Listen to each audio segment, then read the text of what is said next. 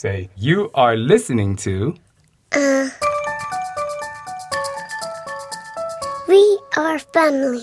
Say, you are listening to... Can you say, we're making a podcast about family? We are making a project for family. With Julia And Sean T. Sean T. Can you say, my name is Ezzy and my mama is Julia? My name is Daddy and my mama is Stinky. No, I'm not. My name is Sander. Can you say, you are listening to... Yeah. You don't want to say that part? And we are family. Enjoy the show. Enjoy the show. Hi, I'm Julia Dedison, executive editor of Parents.com. And I'm Sean T., a fitness motivator, TV personality, and creator of the Insanity Workout. So speaking of insanity... I'm parenting toddler twin boys with my husband, Scott. And I'm a mom to a 3-year-old daughter I co-parent with my ex. So you made it past the terrible twos. Julia, I need some help. Can you please tell me that these terrible twos end? They do end, Sean, and I know you like to say it. Trust and believe. Trust and believe, man. I hope so. Although I have to say, 3 has its tough spots too, but also, of course, tons and tons of amazing moments. When Julia and I aren't parenting these wonderful, loving, and shall I say sometimes strong-willed little people, we're the host of a brand new podcast called We Are Family. Yes, and that is what you're listening to right now. Welcome to our family. This show is all about the different ways there are to create and be a family. This season, Sean and I are talking to celeb parents and experts alike about topics like IVF and surrogacy, fostering and adoption, LGBTQ parenting, how to share custody after divorce, and much, much more. The diversity of modern family life is beautiful, and this podcast will show it off in all its glory. We've had so many amazing conversations and cannot wait to share them with you guys. But first, we thought you might want to hear our stories and understand what our families look like. So we got together, 2 busy working parents, both recording in our closets due to social distancing restrictions, me in Queens and Sean in Arizona, and talked about what families mean to us and why we're so excited to bring you this show.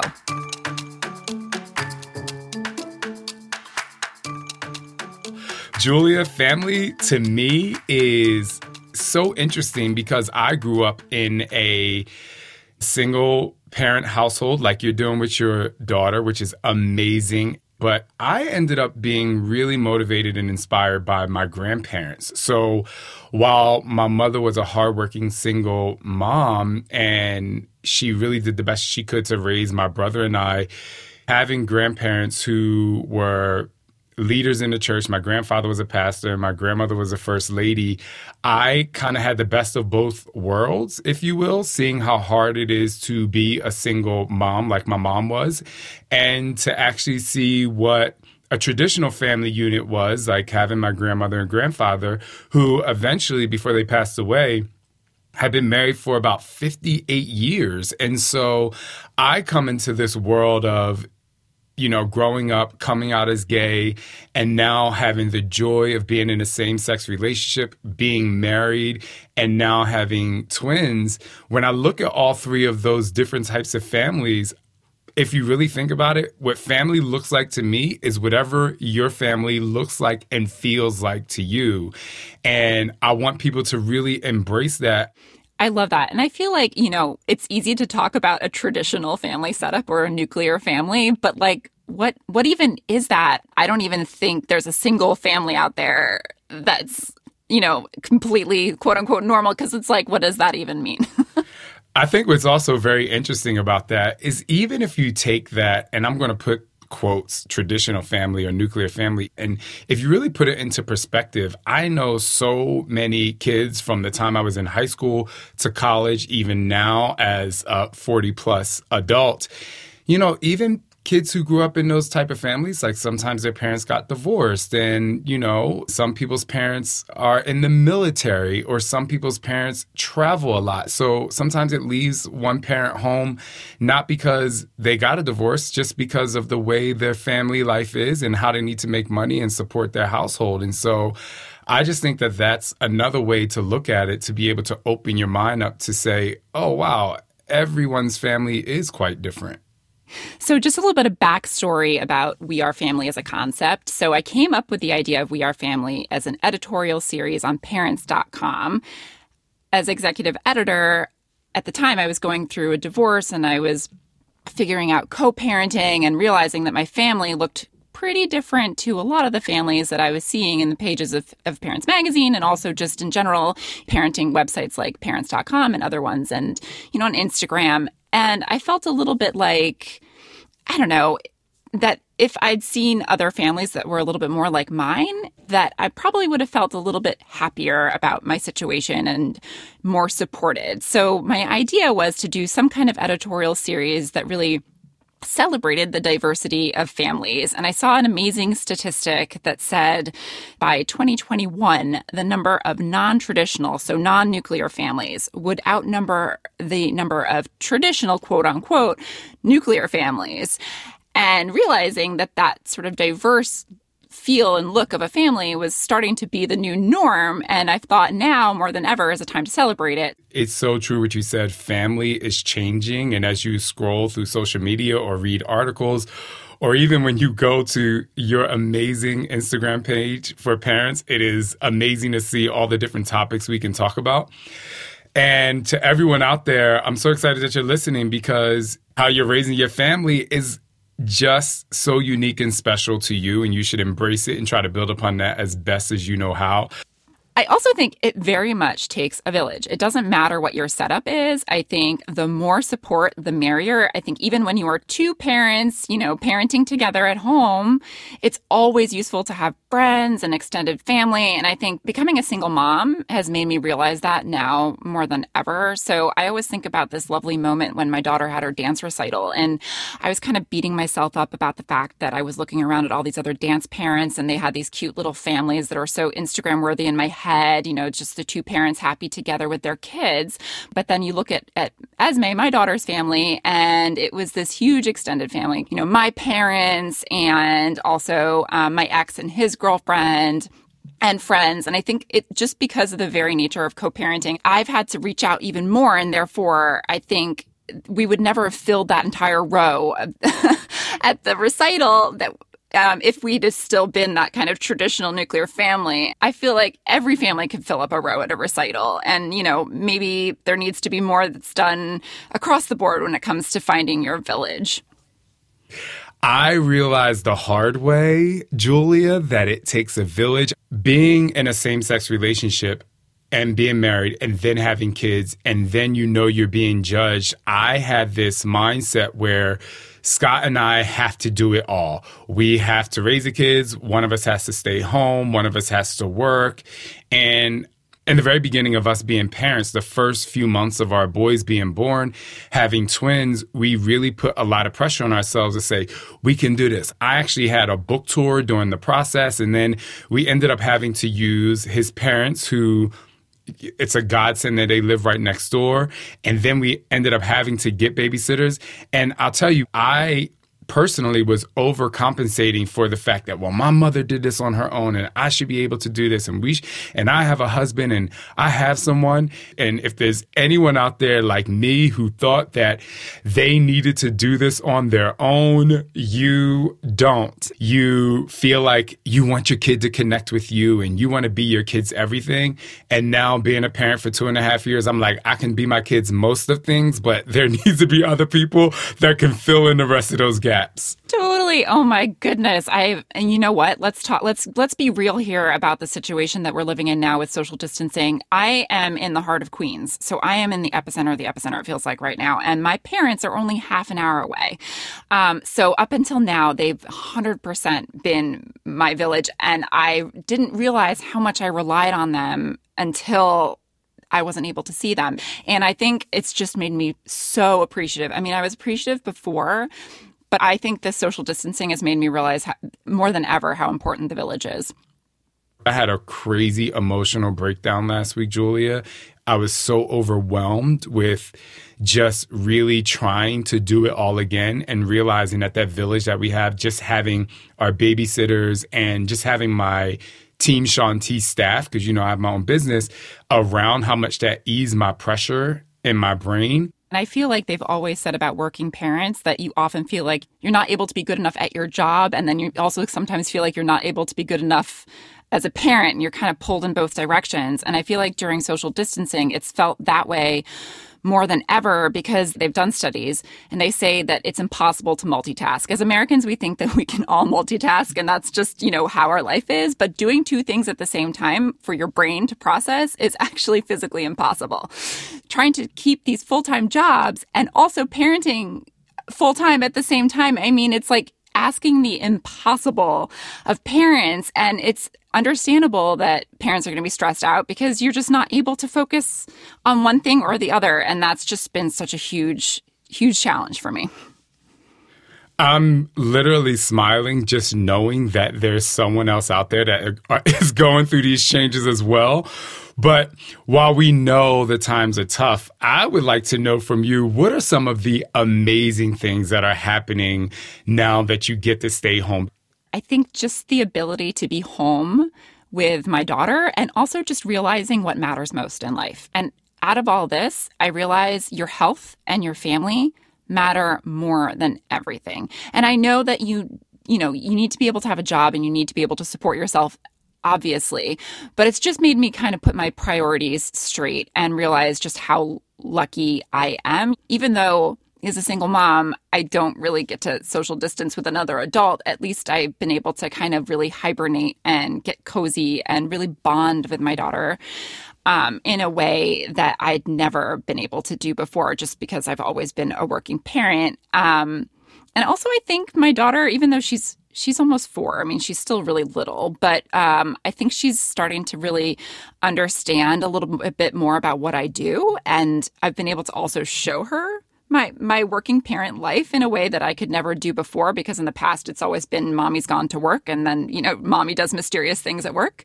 And now, mommy's on her computer all the time. And now my daughter wants her own laptop. So I think, and I think it's her birthday's coming up. So I think I might have to get her some sort of laptop-esque thing.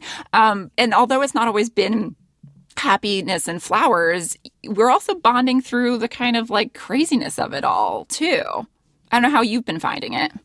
I was laughing because our kids want their own computer, and then we go and we get them their toy computer, and they're like, no, I want a computer like Papa. I want a computer like Dada. I would like you to know, and a lot of listeners to know out there, while they may know me through the TV as the crazy insanity guy, I'm actually very emotional. And I just want to say I love you, Julia, because you are making me feel next to whatever normal is. Just knowing that you're going through the same things. You can't see me, but I literally have little tear ducts in the back of my eyes opening up because I just don't feel alone anymore. And I even have a spouse at home. And so you just saying that helped me recognize that I'm not alone going through these tough times, and being able to recognize the amazing things that are happening is something that we should try and do on a daily basis. Oh, thanks, Shaun. You're making me all teary too. I can also get really emotional, so this could get really sappy really quickly. Julia and I have our kids now, but we both had some bumps along the path to parenthood. We'll tell you more about it after the break. Hey, it's Kaylee Cuoco for Priceline. Ready to go to your happy place for a happy price? Well, why didn't you say so? Just download the Priceline app right now and save up to 60% on hotels. So whether it's Cousin Kevin's Kazoo Concert in Kansas City, go Kevin, or Becky's Bachelorette Bash in Bermuda, you never have to miss a trip ever again. So download the Priceline app today. Your savings are waiting. Go to your happy place for a happy price. Go to your happy price, Priceline. Welcome back to We Are Family, a podcast from Parents Magazine. I'm your host, Julia Dennison, and today, in our first episode, my co-host Sean and I are talking about how we created our families. I actually want to know more about your journey into parenthood because I know we both have a story about that and everyone else has their own special story.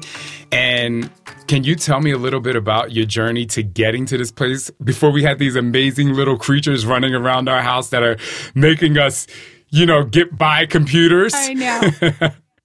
So I was always a city girl, and I think because of that, I put parenting off, and I didn't know whether I wanted to be a parent for a really long time. I actually got married fairly young at 24, but I always thought that the biggest decision would be the having of the kids.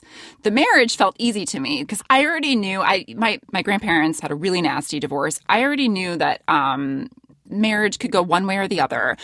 But I really wanted to pause and think very carefully about whether I wanted kids. There was a lot about my single life I loved. I loved going out to eat. I loved to travel. And I loved that independence. And it took me a while to come around to the fact that I did want to be a mom. And I'd already been married for, I think, almost a decade before we even decided to have Esme. I am so type A, and that I was like, let's go. I'm coming off the birth control pill. Like, let's do this. Let's go now. And of course, it doesn't work that way. Well, it does for somebody. Some people, I always figure it's like, if you think that it's going to work right away, it doesn't. But if you don't think it's going to, I've had friends who were like, I'll just come off the pill and see. And then they got pregnant right away. Well, I was ready for it to work. And of course it didn't. And then I got pregnant after 5 months and I got very excited. But then I had a miscarriage. 1 in 4 people have miscarriages. And I think no one talked about that before. So it kind of came out of nowhere to me, and I wasn't really expecting it. I got that positive pregnancy test, and I was just so focused and excited about it. And I had what's called a blighted ovum with that pregnancy. So that meant that when I went in to for the ultrasound, it was just a sac. There wasn't even heartbeat or anything. So all I had was the positive pregnancy test, and then it all ended pretty quickly. And I decided after that happened, I had to wait for a month. But I was looking at my watch, like, okay, what is the shortest amount of time I have to wait before I can start again? Once I decided I wanted to become a parent, that was it. Like, I just had my eye on the prize, and I was just going to keep going until it happens. Ultimately, and we ended up getting divorced. But the trying to conceive part was really hard on our marriage because it's a chore, and it's no longer about like the nice part of trying for a baby. You track your ovulation, and then it's like go time. The romance gets kind of zapped out of it, especially if you're in a relationship that may not be at its best.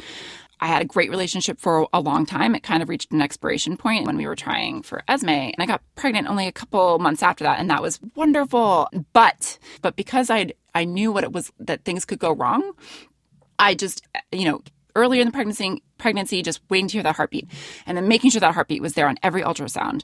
And then, later on when I was just constantly counting the kicks. I think all this took a strain and we weren't in the best place. And by the time Esme came around, we kind of rallied because we had a new baby and we just had to focus on being parents together.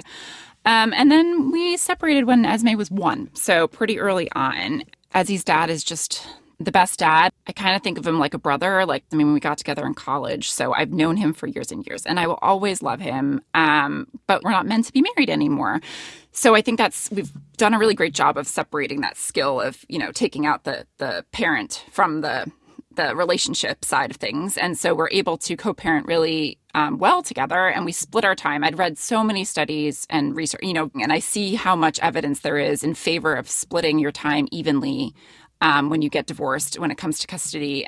Just because you're a mother doesn't make you a better parent. If you can share your time half and half, the better it is for your kids. So I took that to heart, and that's what we do. We still do things together. We still have dinner together.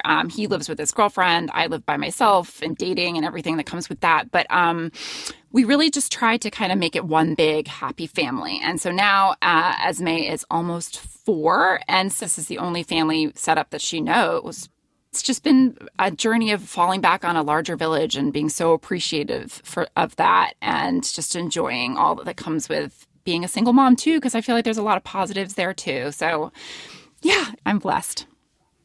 First, I'll say congratulations for weathering the storm. because for people out there who are listening, just hearing Julia's story again validated what Scott and I have been through.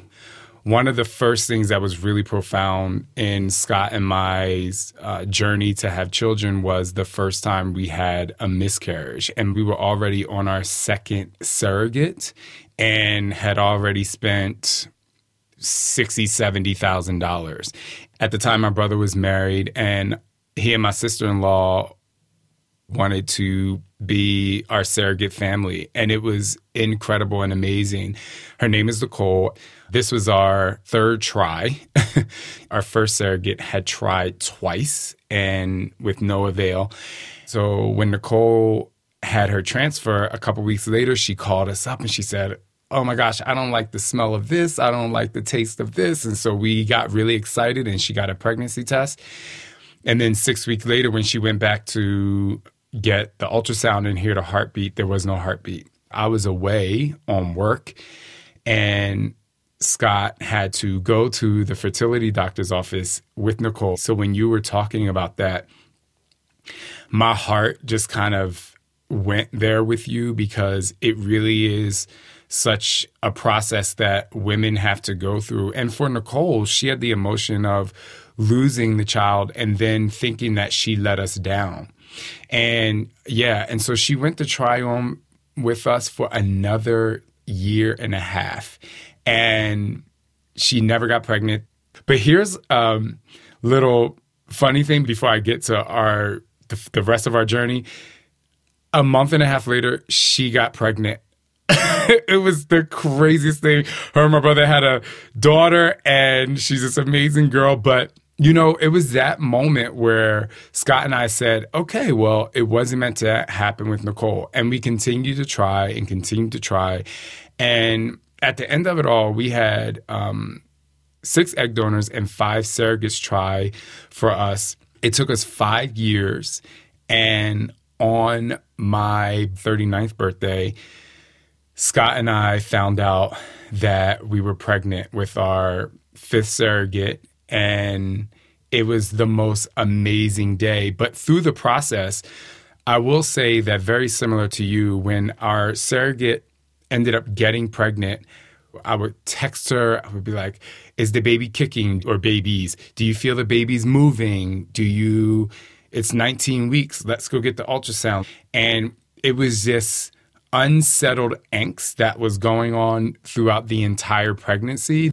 Ashley, who ended up being our successful surrogate, if you will, she was just a third-party coordinator at the fertility office. And I don't even remember her. I tell this funny story, but she was like, yeah, I was the one that, took you to the inspiration room. They call it an inspiration room where we have to donate the sperm. And I'm like, we just walk in the office and I'm like, let me get this done. This is like the 12th time I've done this. Where am I going to find inspiration to get this done? I'm like, Jesus, take the wheel. They put me and Scott in different rooms. It was just a crazy experience that I was just like, I'm sick of going to this room and having to, what I have to do in there. But anyway, I digress. Inspiration room. I love that. It is called the inspiration room. I was like, what? And the things that were in the drawers in those rooms, I'm like, Jesus, take the wheel. But anyway, so we go and we donate our sperm to the fertility doctor. And a couple weeks later, we get a call from Ashley telling us that another one of our surrogates was not available because her uterus didn't grow the correct millimeters of lining. And so we were bummed. But in that same phone call, she said to Scott, I would like to be your surrogate. And his mouth had dropped to the floor because just that morning we had one of the worst arguments we had ever had. I remember we were in a hotel in Miami, and the pressure of trying to have a kid, even though we didn't have to go through the quote unquote trying phase of actually having the intercourse, it still takes a toll because your entire life is fixated on trying to have kids. But I got back to the hotel, and after he had that conversation with Ashley where she said she would want to be our surrogate, it was such a joyful and releasing feeling because for some reason in our heart of hearts, we were like, we know this is going to work. And I can't imagine trying for 5 years. I mean, 8 months felt like an eternity. And when I say it like that, it doesn't even sound that long, but every single moment is like you're thinking about the end goal. So 5 years, oh my God, I can't even imagine what that must have been like and all the stresses that came with that. On my birthday, we found out we were pregnant. And while we stressed the entire time, she ended up giving birth to our 2 boys on November 17th. And it was just the most amazing, profound day. And there's so much more to the story, but I'll just stop there and say that once we got to that point, it was like we could breathe again. And like I said earlier, once you have that baby, life does change. Your relationship does change. But I will say, I'm very happy today that we have 2 amazing 2.5-year-old boys, and they are in the depths of the terrible twos, and it is crazy. I mean, I would love to tell you that it gets better at 3, but then I also saw a story that said the hardest age is 8, and I thought, wait, please, no, it gets harder. What the heck? Oh my God. So that's a little about our families. We'll be sharing a lot more as the season goes on because we are really all in this together as parents. We're all figuring it out, trying to do our best now more than ever. Sean, I am so glad that we get to be here for each other through this. Me too, Julia. Speaking of supporting one another, we recorded a lot of this podcast during the coronavirus quarantine while piecing together the virtual and socially distanced versions of our villages. As I mentioned before, we're talking to you from inside our closets because we can't go out and record together in the studio. This time's been hard for all of us in so many ways, but Parents Editor-in-Chief Julia Edelstein and her husband Andrew had a tough choice to make when the pandemic hit. He works in a New York City hospital and risked bringing the virus home, possibly infecting Julia and their 2 young sons. So they decided Andrew would isolate himself away from the family, while Julia and the boys went to stay with her dad in the suburbs. Julia graciously made time in her busy day, being a full-time mom and editing the magazine, to step inside her closet and tell us what separation has been like for her family. I feel lucky to have 2 Julias today. I laugh so hard because I feel like I've been in many a job where it's been Julia 1 and Julia 2. There's something about the name Julia and working in publishing and podcasting. I don't know what that is, but I feel someone should look into it. It's a phenomenon. I know, because it wasn't that popular of a name when I was growing up. I was always the only Julia in my class. And then, it kind of hit as I got into publishing. Suddenly, like on my college newspaper, there were 2 Julias. And we were known as the Julias. The Julias, right? Isn't that crazy? My theory is that it's a certain kind of parent. For my parents, they're really into the Beatles. Yes, mine too. I know a few Julias, actually, and you guys are going to laugh because the Julias I know aren't in publishing or podcasting. They're in tennis. But I love all Julias, so let's just have some fun today. Sure. Well, my name's Julia Edelstein. I'm the editor-in-chief of Parents Magazine, and I stepped into this role only in October, a little bit as a surprise. So it's been a whirlwind job. I have 2 little kids, so I'm balancing a lot. They're 3 and 5. Joey is my older son, and Gabriel is my little one. And it's a busy working mom life. Yes, and Julia and I work very closely together. So I work on the digital side, and she works on the print magazine, and together, the Julias work on the editorial and hope to serve parents around the world, whether it's through this podcast or through the pages of the magazine or through our Instagram page or parents.com. So yes, we live to serve, I guess. I have to say, I love the Instagram page. It's so good. It's super fun. I think one of the things that you all do that's really incredible and amazing, especially as a new parent, is it's not one of those, I would say, quote unquote, bully type parenting methods. Like you make all parents feel so good about whatever lifestyle they're leading, how they raise their kids, and you provide such amazing tips to really give people or parents a free space to be like, you're not doing anything wrong, just do it the best that you can do. So personally, I would like to thank both of you.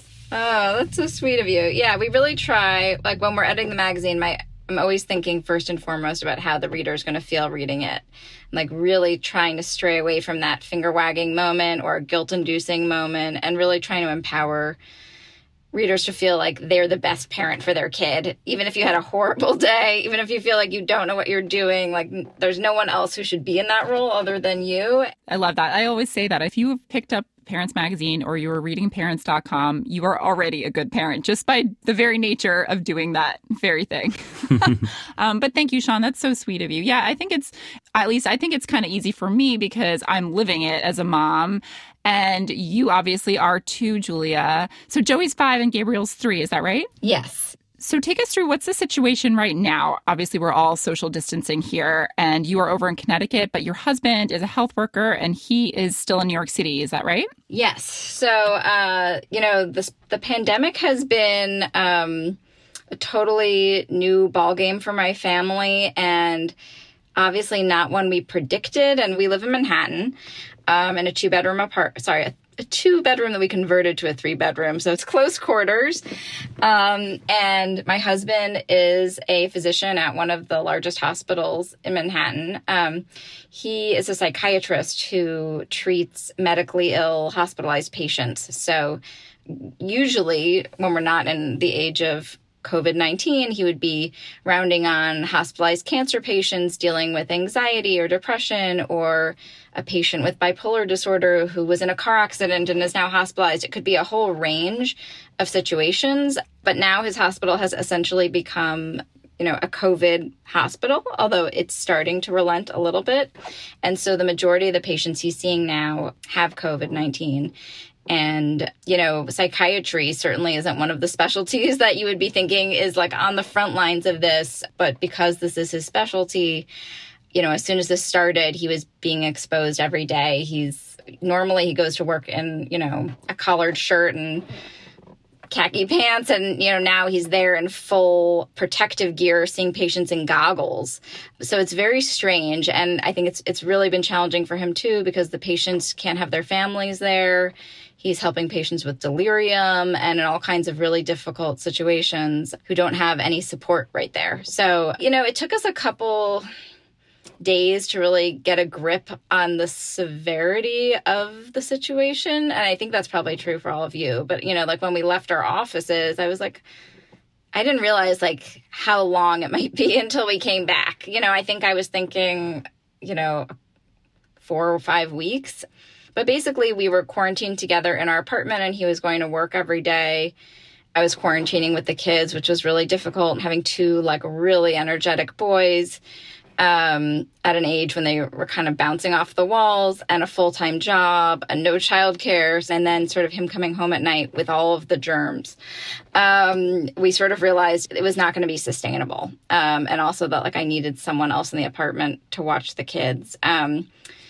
So we made the decision for me to bring the boys out to my dad's house in Connecticut where I grew up. But because my dad's in his 70s and he's diabetic, it just wasn't safe for Andrew to come as well. So we have been apart for about 6 weeks now, I think. He came out here last weekend and he and I went on like a socially distant walk, wearing masks 6 feet apart, but he hasn't been able to see the kids because they're so young. And I think it's really just too much to ask of them to not be able to hug him or really go up to him. But actually, this is like funny timing for this podcast because he was able to negotiate like a week of remote work and a week's vacation. And so he took a COVID test on Saturday morning, and he actually just got the results this morning that it was negative. So he's been quarantining since the test. So I think he's going to come out for a week and a half. So he's going to probably see the kids, I think, later today for the first time. So that will be really exciting. Oh, wow. Thank God. My heart is going out to you just being, in a situation where not only can you not, obviously hug your husband, but just the emotional burden you're taking on from that. And then, having to manage your children's emotions. So I'm just so happy that there's going to be a way for you all to reunite in a real way, if you will. Yeah, it's a temporary solution because then he has to go back to work, I guess, in like 9 days or something. But I think it will, 9 days is significant. I think every family is like figuring this out for themselves. I think that when this happened, we thought like, okay, we'll be back in a couple of weeks. Like we thought school was starting April 20th. We were like, that's like, a reasonable amount of time. And then we'll come back and they'll go to school and I'll probably go back to work. And it's clear that that's not the reality. So how we move forward is difficult. But I'm really relieved that we're going to have like some time together. And I think I've been talking to some other families in similar situations, and they seem to be doing similar things. Like they're starting to relax their standards a little bit to allow for weekend visits, or, trying to use the testing, which is becoming more available, to be able to see each other a little more often. But it takes a long time. So you got the test on Saturday and it's Wednesday. And he just got the results. So a rapid test that was like really accurate would be a game changer for families in the situation. But then you also hear the World Health Organization saying that those tests you may not be able to do too much with the results of those tests because you may be able to get it again. It's just very confusing times, it feels like. I know I'm in a similar boat where I'm trying to figure out when my daughter can see her grandparents, and they're only up in Westchester, and they're just a drive away. My dad could easily pick us up, but my mom's in her 70s, and my dad's almost 70. And it's just like, when is right? I mean, it's not like I'm seeing a lot of people, but, it's a lot of these decisions that everyone's having to make for themselves, and there's just so much confusion out there, I find, that I'm still grappling with it myself. I know it seems like everyone's trying to figure out like how to bring in that extra person, where it's grandparents or it's dad. And for Scott and I, we're lucky to have his parents live next door, so that we get our full family unit. But like both of you, we are juggling being full-time dads and full-time business owners. And so we're trying to figure out how can we get our babysitters back here. It's like the government needs to provide some guidance to families, because it isn't sustainable for us to, for families to be separated indefinitely. And I wish they would come out with some sort of like, here's how you, reunite with one person, or here's how you safely live with a frontline worker or an essential worker. Because if they have like one parent who is really being exposed and out and about, there's not really a good solution, especially if you don't want to be cut off from the rest of the world, So it's like if we go back to New York and we decide, okay, we're just going to risk the exposure, which I was also worried about for myself because I have like an autoimmune disease. And then I was worried like, well, what if he gets sick and I get sick? And then we're just alone with the kids and we're sick, So it's sort of like choosing like, well, do we see him, or do we maybe be part of the world that can like bring a babysitter in or things like that? Because I just think like most babysitters or other friends like aren't going to want to be exposed to a healthcare worker. So that's sort of like the other tricky part. Like I was thinking about when we return to work, like would my office really want me to go in if I'm living with someone who works in the hospital? But it's a complicated issue. There's just so many decisions that are having to be made on the fly too. It feels very like isolating in a way. I mean, we're all isolated anyway, but all the emotions that go in and what is necessary for sustainable living in terms of your mental health when it comes to your being around your family and where that line is, So, okay, that's really exciting that there's a little bit of a, gold at the end of the rainbow for you right now, Julia. Have you been in touch with any other friends in the medical field who are in similar situations? What are the stories you're hearing? Yeah, I think everyone kind of got thrown into it. I've seen, families in our situation, or even I've heard of, kids who it's two physicians in the family and the kids are staying with a grandparent and they're not seeing either parent. And I think it's hard. And I think the hardest part about it is just the uncertainty of the future. Like it's not sustainable. And so at what point do you decide to, let's say, I don't even know how it would work. Like if I went back into New York, I couldn't possibly do my job and full-time watch my two kids who are insane.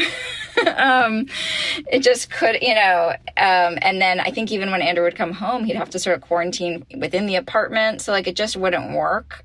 And I think all the other families I've been talking to are just sort of speaking to that same frustration with uncertainty. But I also think there have been some, I don't want to say silver linings, but, my kids through this have become much more independent in some ways. Like my older son, gets up, he gets himself dressed.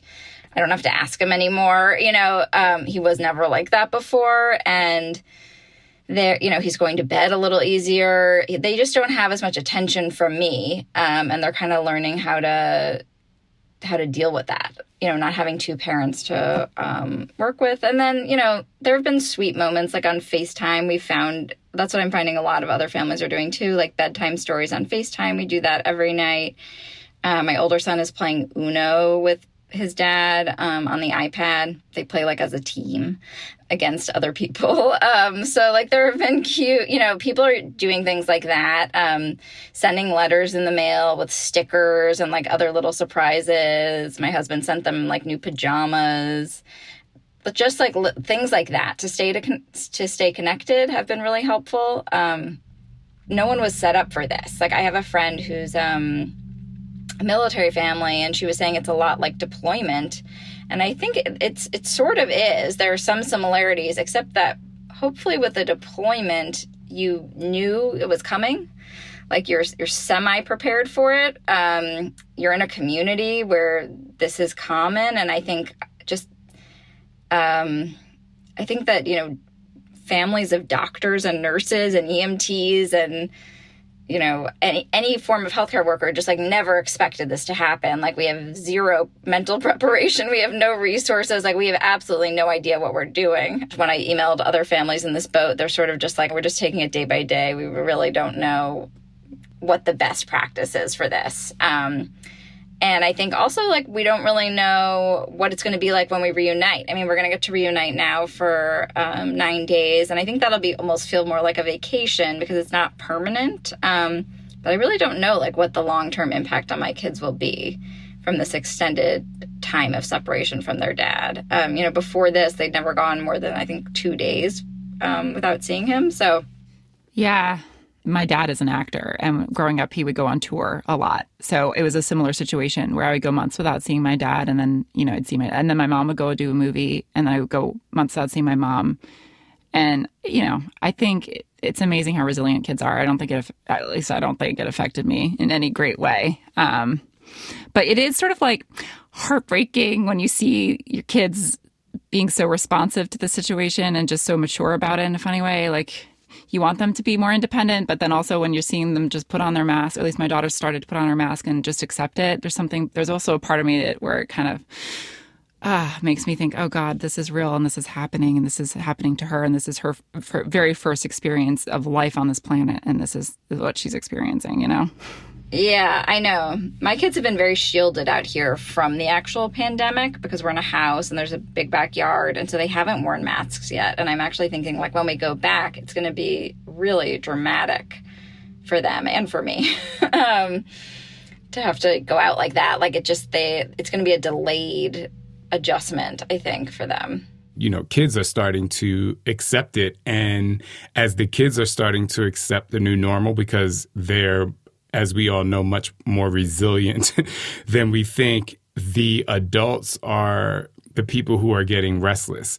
And I think that especially, Julia E., being as though your husband had the opportunity to take a COVID test, you guys could maneuver around, does he have it or not? Whereas people like us who want to see, family or friends or babysitters, we are saying, oh, well, have you been out anywhere? Have you come in contact with it? And we're taking these, I would say, risks to bring the unit or village closer together. And so I think that's the scariest part for us, at least with my mother-in-law having had lung surgery. You have to open up a bit of trust to other people. Whereas you trust your husband, right, Julia? Mm-hmm. Where you trust your co-parenting, Julia D. So you have that trust. Whereas we have our babysitters who are, one of them's in a relationship and the other one went home with her family. And so how do you bring these people back in without knowing if they've really been out? It's really difficult. Yeah. I know, like, one family I heard of, like their au pair snuck out or something. Like, people are in really difficult situations. It's very hard to trust a babysitter. So, yeah, you just don't know. You don't know what people are doing. It's hard. I mean, I think I would trust my nanny with my life. I mean, we've had ups and downs and all kinds of things, and it really feels like she's part of the family. But she did come out pretty early on in this whole situation and say, no, I don't feel comfortable. She had it was more of a nanny share anyway, so it wasn't just Esme and the nanny. It would have been Esme and a couple other kids at times. And so she was the one who was like flat out, I don't feel comfortable and I'm going to put a stop to this now. And that was kind of helpful because it was just like, all right, this is the situation. We're gonna have to cope now, and that's the end of that. Because there was a ambiguous week where I felt a little bit irresponsible continuing to use the nanny. This was in middle of March or whatever, and I was sort of questioning it in my head. So when she came down and said I can't do it anymore, that sort of made this decision for us. But we're continuing to try to pay her as much as we can. So that because I really feel for these nannies and these all of these people who are reliant on this gig economy and the fact that they are so much part of our family is whatever we can do to help them, I think is great. But it does open up the giant question of like, how long do I continue to keep paying her as much as I can, I guess? And then at what point do we kind of revisit that conversation? Again, Julia, I'm so not happy about the fact that you brought it up, but I am happy about it because that's something that Scott and I discussed. I mean, we have set up our house where both of our boys have their individual nannies and it's kind of like this thing where, well, how long do you pay them? But we want to make sure that they can continue to sustain their lifestyle. And it's a really, really, really tough decision because you don't know how long this is going to go. And, it's finances, it's money, it's, so it's a whole bunch of variables that come up that I think that just create a level of stress. I think we all need Julia E.'s husband to help us with this mental health section of the COVID. I know.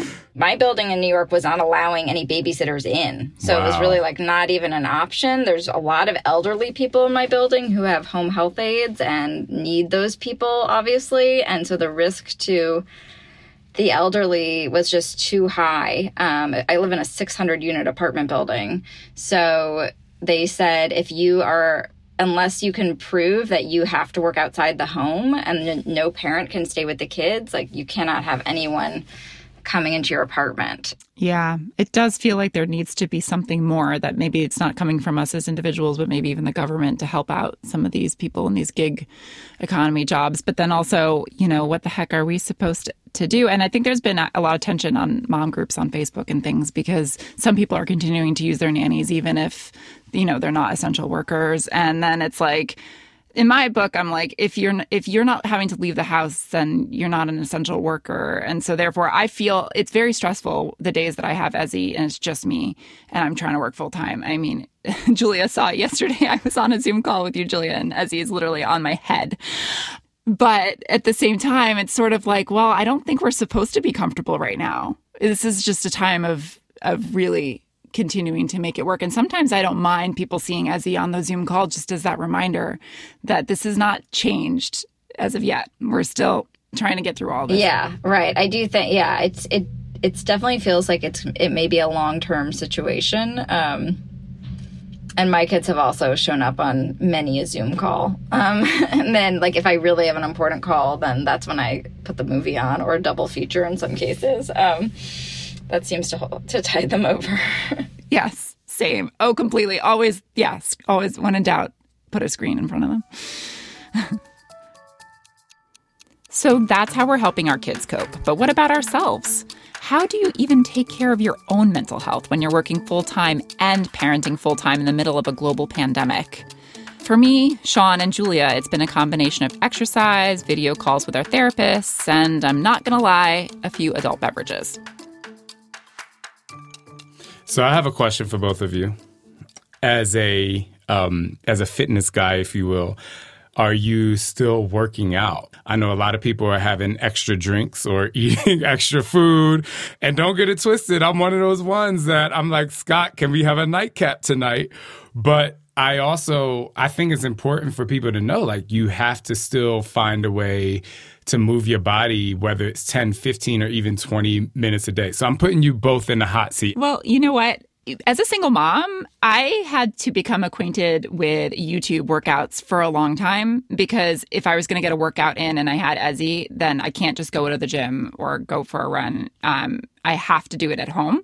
So I've been doing a lot more of what I always do, which is those sort of at-home workouts, and trying to get in half an hour a day if I can. I would say no, I have not been working out, but I also haven't been like indulging in anything. It's almost like my life is just like a 24-hour work parent, and then just like fall asleep. I haven't watched a full episode of a TV show.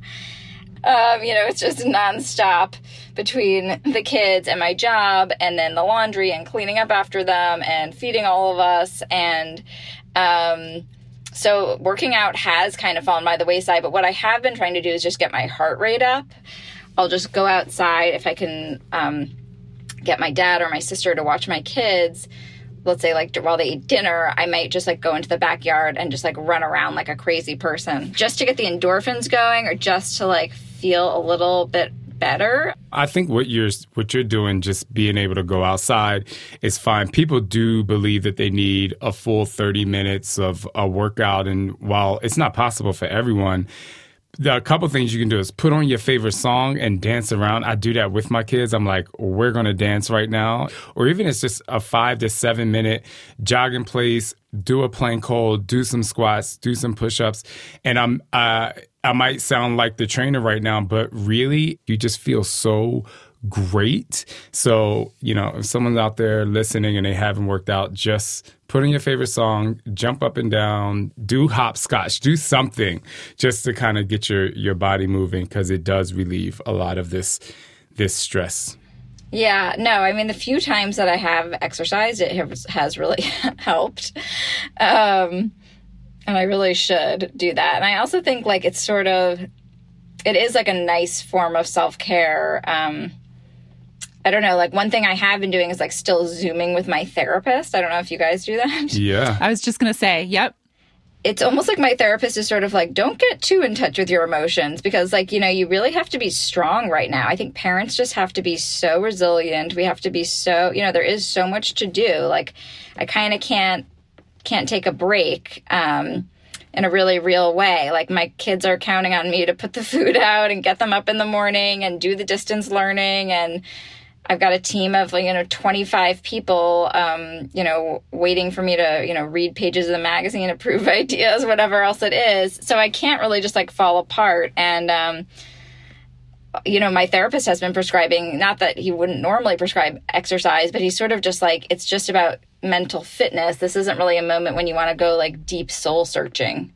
It's kind of better to stay on the surface a little bit. I didn't realize how much going to the office and having that divider of going to the office and then coming home, how much that helped with my work-life balance. I'm feeling the same thing, like that slide between just work and life is just all one big puddle right now. And trying to separate it it's and it's definitely stressful. I have found one thing that I've really liked is on Instagram, D Nice. Oh, yeah. Yes, the dance parties. Yes, it feels so good. Those are so awesome. And that's a perfect opportunity to just get up and dance. And I've definitely lowered the shades in my living room and just made sure nobody saw me and just went wild. That's a nice idea. Yeah, I really recommend. And he's on a lot and he goes on late at night. So it's like, whenever I see him live, if I have the opportunity, I'll try and do that. But so I have a question for you, Julia.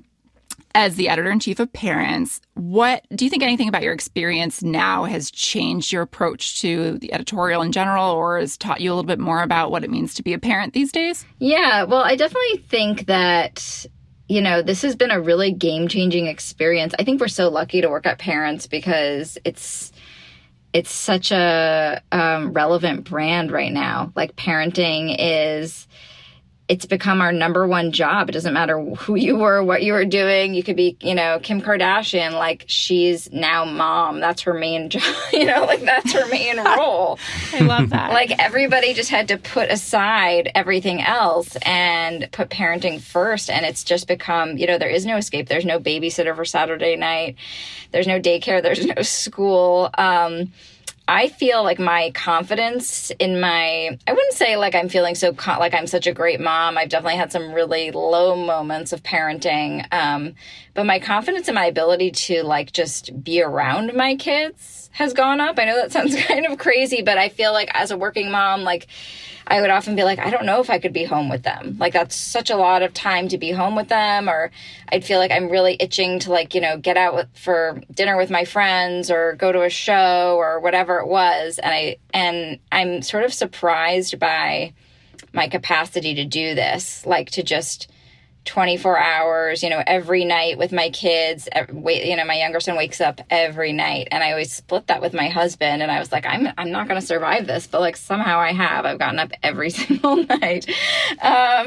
So I don't know. So I think I imagine, I always feel like if I'm feeling something, other people are feeling it too. And so I do think that our readers are sort of dealing with like a desperate need for a break, but also feeling like, wow, like I'm capable of more than I thought. I can do this. And also that I think it's a time for parents that we're really getting to know our kids in a way that we just didn't even realize was possible. Like the amount of time that I'm spending with my kids, it's more than, you know, a stay-at-home parent would have experienced before this, because of course stay-at-home parents like also used babysitters, had date nights, you know, sent their kids to classes, whatever, where their kids went to school. Going back earlier when we were talking about the silver lining for me, I used to travel so much. Like when you said your husband wasn't away from your kids for more than 2 days, I'm like, man, I feel like a horrible dad. Like, I would be home for 3 days, gone for 4. Then I may be home for 7 days, gone for 5. But now, you know, just being able to be home every night, put them to bed, wake them up, and I feel more connected. And I can tell that they're more connected to me because, you know, they would always run to Dada because he was always home. I'm Papa and Scott's Dada. And now when at night, when they call for us, it's like, Papa, Dada. It's like a mixture. So for me, I'm kind of like happy about that. That sounds like, I'm like, oh my God, they actually do love me the same. So, yeah. You know, and all of this craziness, there is getting to know your kids more, which is, I think, a really great thing in a way.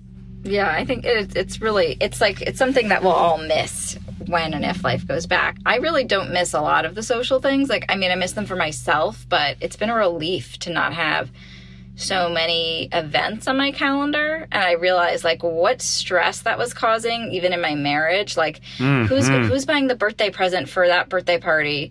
You know, can you take, you know, Joey to X because I have to take Gabriel to, you know, speech therapy or whatever it was. Like our days were just so packed. And now everything, even if they have an appointment, you just like pull up the computer and whatever they're wearing. And like things are just there's so much less paperwork in my life. And I think that parents, you know, I think everyone is feeling that relief of like a lot of the mental load of parenthood has just vanished temporarily. And it would be great if we could find a way for it to stay there. Totally. Maybe it all wasn't necessary. We don't necessarily need to sign them up for every single dance class and every single event. Julia, this has been so nice. I feel like we could keep chatting forever. This has been so fun. This has felt like a therapy session for me. I don't know if you guys feel the same. I know. Thank you. Me too. Thanks for having me on. Thanks, Julia. And that's our show for today.